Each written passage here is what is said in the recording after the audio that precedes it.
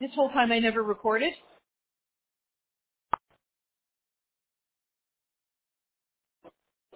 Okay, so how did you like that beginning?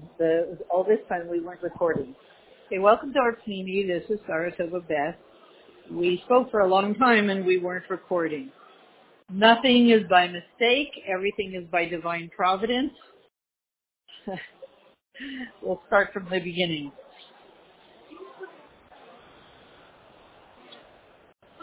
So this is part of a series called Stepping into the World of Three. And since we're in Parshas Kedoshim, we're looking at the Mishnah of this week, which says, look at three things and you won't come to do an Aveira. And what we were saying before that we're going to repeat a drop is, there's a place in life where they don't do sins, they don't do Aveiras, they don't do the wrong thing. Where is that place? The place of the essence of Hashem, the essence of your soul, the essence of everything, the essence of truth. In that place, they do not do Aveiras. Just like in a supermarket, they don't sell shoes. In a shoe store, they don't sell sushi.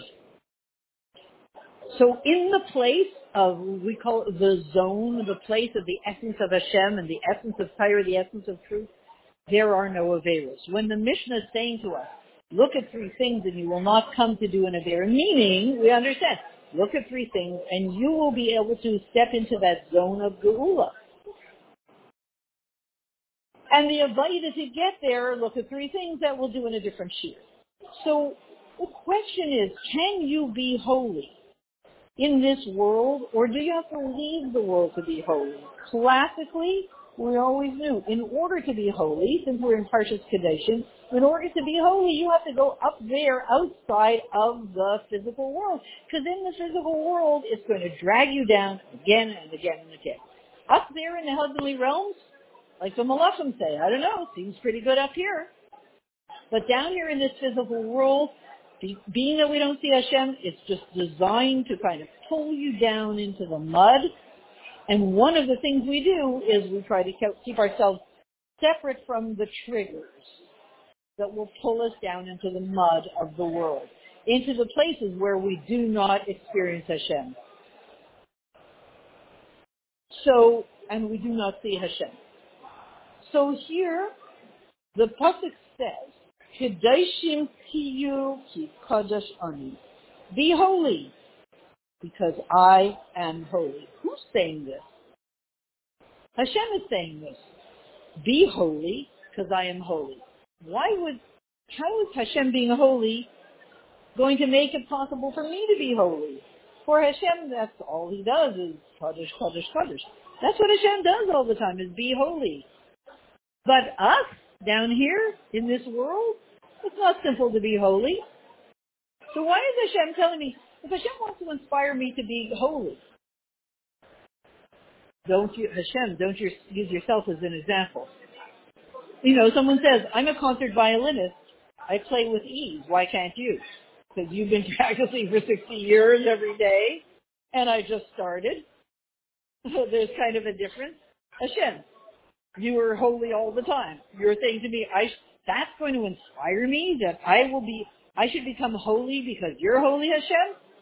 That's not an inspiration. So what is the piece that I'm missing here? Be holy because I am holy. Obviously, there's one little piece in this equation, which is Hashem is saying, at the point where you do not experience any separation between you and me, whatever I am, you are. I am holy, therefore you are holy. If you stay in the zone where you and I are one piece, being that I'm holy, you in that zone will be able to be holy all the time too. So, and especially in a world where there needs to be a command. That means, should I be holy in this physical world or in the spiritual world? So in a world where you need a command means Hashem's going to pull you up to Him, number one, and number two, He's going to say, do this, which means, I guess I haven't been doing it. If I had been doing it, He wouldn't have to tell me to do it.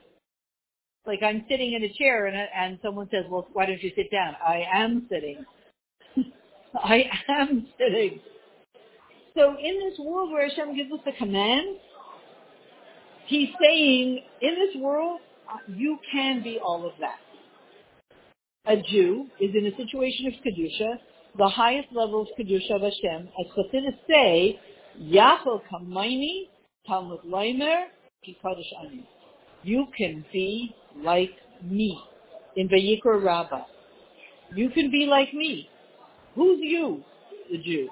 Who's me? Hashem. Talmud Leimer, Ki Kadosh Ani. And how do you know why? Talmud Leimer, Ki Kadosh Ani. You can be like me. Because I'm holy. Yachol Kamaini B'Nikusa, the Darshas Kedusha V'Kadosh Ani. You can be on that level of Kedusha. So let me bring in one more Nekudah.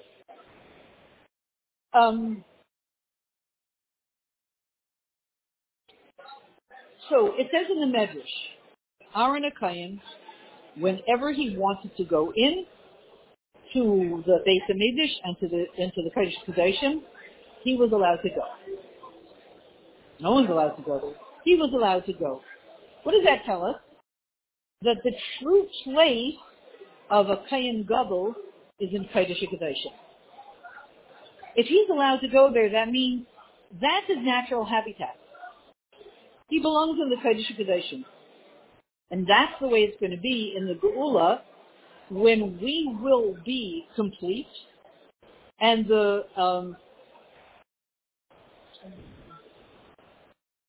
and all negative things will be moved out of the way and everything in the way will be gone. And therefore he belongs and he will be in the Kodesh Kodashim anytime. And therefore the full revelation of Kedusha will be down here. So, it says, what does that have to do with me? Aaron HaKohen? I am not Aaron HaKohen. He belongs in the Kodesh Kodashim. I probably belong in the supermarket, buying schnitzel.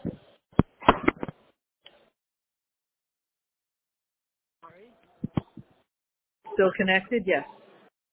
Okay. So, the fact is, what does Aaron HaKohen have to do with me? Because all of us are not Lachav Kohen, Kohanim Gedolim. And that's the way it's going to be in the future. But now we have some connection to it. We have some connection to the Kedusha of Kodesh Kodashim. As the Rambam says, how do you know? Shevet Levi Dilvad El Kol Ish V'ish. Because this holiness is in the realm of every single person. Asher Nidvaru Ha'Oisei, Harezen Nitzkadosh Kodesh Kodashim. If you want, you can get it. If you want, you can do it. So, here's a very interesting thing. He said, the Paul Shashu writes every Kana. Nobody else can go in. But when Aaron HaKohen wants to go in, go. He's allowed to go in any time. As he said, it's his natural habitat. And yet, anybody who wants to be on the list, not just Shevet Levi, anybody who wants to be on the level of Shevet Levi, to do it. It's Kaddish Kodesh Kodashim. So if you decide you're going to align yourself with Aaron HaKohen, you get to have the privileges that he has.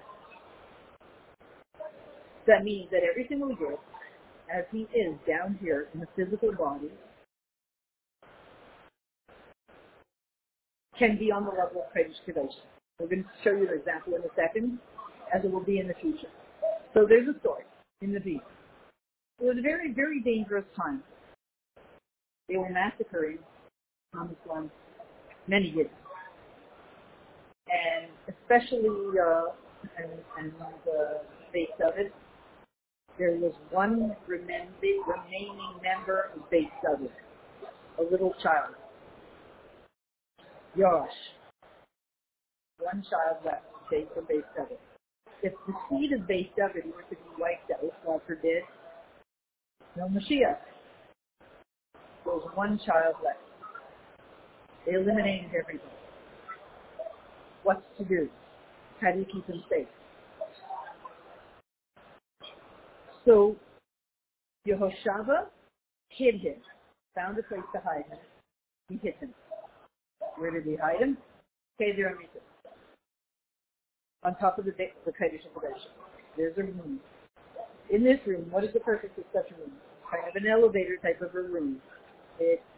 That room is a place that when somebody has to fix the wall in the Kodesh HaKodashim and no one's allowed into the Kodesh HaKodashim, they descend from this room, and this room kind of becomes a liner for the Kodesh HaKodashim, and they descend into the Kodesh HaKodashim to fix something on the wall, but essentially they're inside of this room, and this room is inside of the Kodesh HaKodashim. Good. So, that room up on top is kind of like an elevator room, I guess. That room up on top of the Kodesh HaKodashim, he lived there.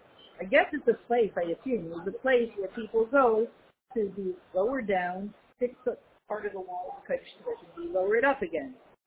No one lives in that room above the Kodesh HaKodashim. He did. So essentially it means that virtually he was living, so to speak. You know, the elevator goes down, he's in the Kodesh HaKodashim. The elevator goes up, he's a little bit above it. He was living in that room. For how long? 6 years. They had to hide him. He was so young. He had to be old enough, I'm going to guess, that he was probably 7. And he was there for 6 years until he became Bar Mitzvah. That's my guess. I do not know. I should look it up. So, and what do you think he did in the Kodesh HaKodashim? He ate, drank, slept. You're not allowed to drink or sleep in the Kodesh HaKodashim. And he did. It's true, it's in Beis David. He did. So, the reason he was able to is, he's this Mashiach. He's from the seed of Mashiach. Mashiach enables us to live on a completely different level. Mashiach, one of the traditions of Mashiach, I would say, is that Mashiach enables the regular Yid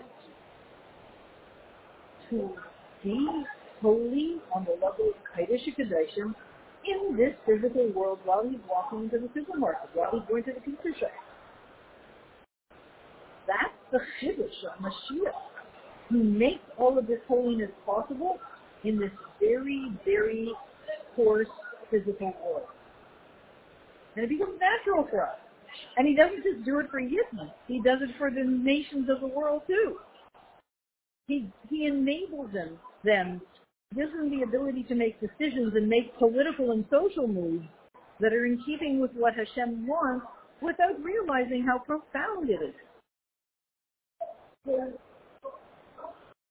when that little child was hidden, essentially above the Kodesh HaKodashim, but it's as if he was in the Kodesh HaKodashim. You know what that's telling us? Remember, he was the seed of Mashiach. He's saying, he's telling us with his own presence, 6 years, that the place of every Yid is in the Kodesh HaKodashim.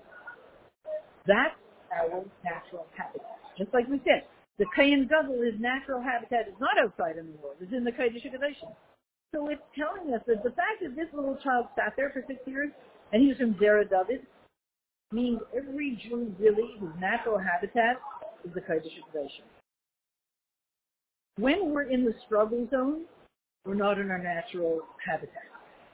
The only time we're in our natural habitat, in which we experience, now life feels right, is when we're in the Kodesh HaKodashim.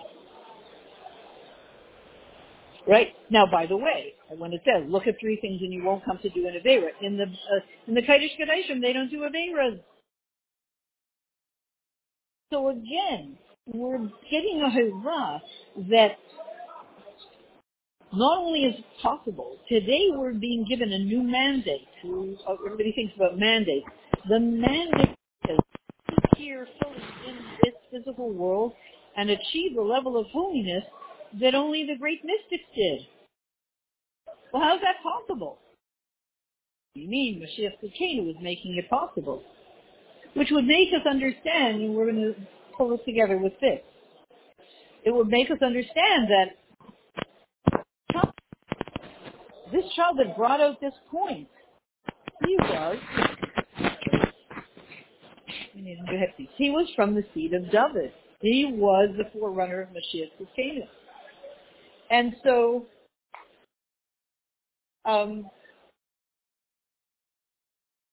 we understand that we have the ability, we're being at this moment, especially since Kayach Nissen, and especially from Kayach Nissen to Beis Iyar, L'Chatchila River, we're being empowered to jump to a higher level and yet experience that higher level and pull it down into this world.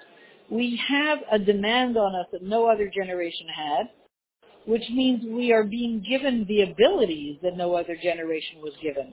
Maybe great mystics were given these abilities, but plain old people like us were not given these abilities and weren't given this job to bring that level of holiness down here into this world in a very basic, simple way, and it's 1,000,000% doable. And I'll end with this story, which I've told many times. That one time, the Lubavitcher Rebbe spoke about doing a certain thing on Shabbos, and a group of people got together, Motzei Shabbos, to discuss how to do it. And it was such a difficult thing that they concluded that they couldn't do it, that it isn't possible. The next morning, I believe, the Rebbe asked Rabbi Groner, so what's doing with what I told people to do? And Rabbi Groner had the uncomfortable job of saying that people met and they figured out that it's impossible to do. You can imagine that he was excited to have to say such news. How do you say to the Lubavitcher Rebbe, no, it's impossible? You think that, the Rebbe didn't know whether it's doable or not. So at some point the Rebbe said, it was taka a very, very, very difficult thing to do.